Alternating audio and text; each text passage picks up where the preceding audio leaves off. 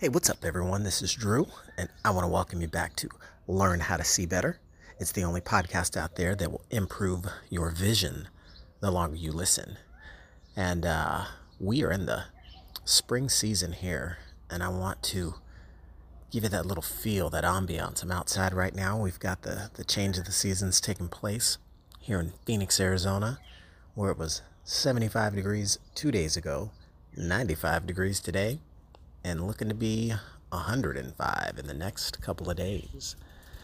So as you can see, the seasons are changing definitely, and what you'll notice about that is we kind of shift out of the mode of thinking of the previous season. Once it becomes 100 degrees outside, you're not really thinking about the sweatsuit, or you're not really thinking about the bathrobe, you're not really thinking about the comforter on the bed.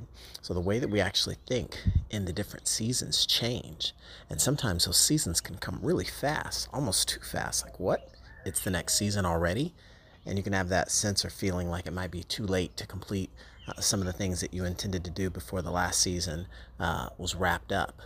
And this is just that motivational signal to share with you that, it's not too late just yet. Make that move, get that thing done before you lose the season completely, right? So one of the things I wanted to talk about today was just getting into the new season, getting transitioned into the mode of thinking that'll help you really grasp the opportunity to take advantage of the season. Once we can get our minds into the season, that's really where the motion starts to happen. So I've actually got something I want to share that I teed up just briefly as a little segment from something I talked about recently with a VIP group of individuals about that concept of, not adopting and settling for the it's too late mentality, right? It's never really too late until you say it's too late. So what I want to do is share a little piece of wisdom here that I had a chance to impart on some others, and hopefully it will impact you as well. So tune into that now, and I'll take it away.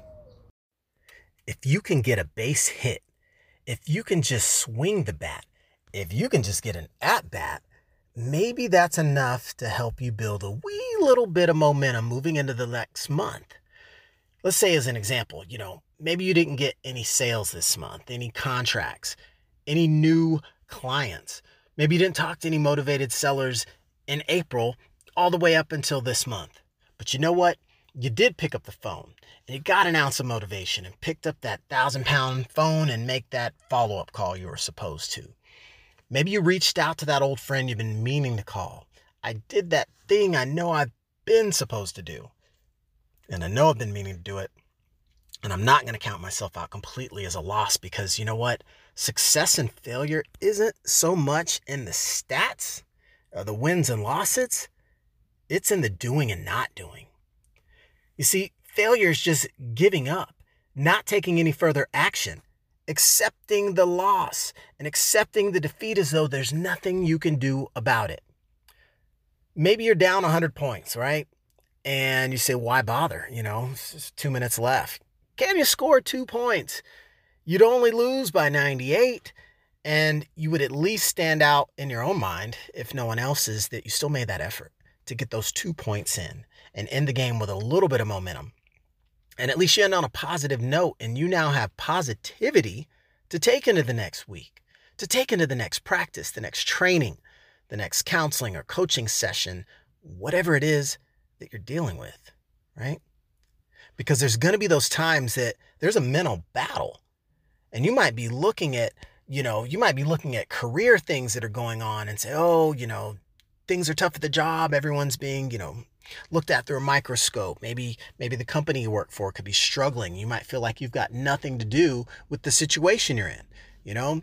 Numbers are down in the business and everyone's getting run through the ringer, and maybe your performance isn't really there, right? And maybe it's late in the month and you don't have the performance numbers to help you justify your own progress or show that you've met the expectations that you even had of yourself.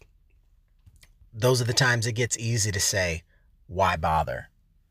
And why I want to caution you of that is, we could talk sports analogies all day and great sports comebacks and history. And at the end of the day, this isn't really so much about the sports and the athletics as much as it is about psychology and mindset and how we can position ourselves to succeed and look at our setbacks as a setup for a comeback.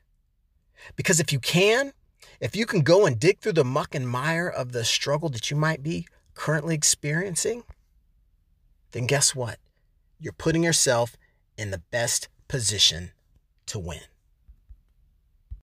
Wow. I'm hoping that last piece really hit home for you, because it's impactful to know what can be done, even if it's the 11th hour, even if you feel like time is running out, even if you feel like it's practically too late. It's really a mindset. We can still use actions to help us drive momentum looking forward, and that's where you want to focus your energy. So here's my question to you. In the final hour, where are you at? And I don't mean to ask you, how many points do you have? Are you winning or losing necessarily? I'm only reminding you to ask yourself this question from the standpoint of success and failure. Are you succeeding right now or failing right now? And please keep in mind the definitions that I shared when you look at success, the act of moving toward your goals, whereas failure is that lack of action, not doing anything. So just keep in mind, if there's nothing else you remember from this episode, the big takeaway, spoiler alert, in the final hour, ask yourself, are you succeeding or failing?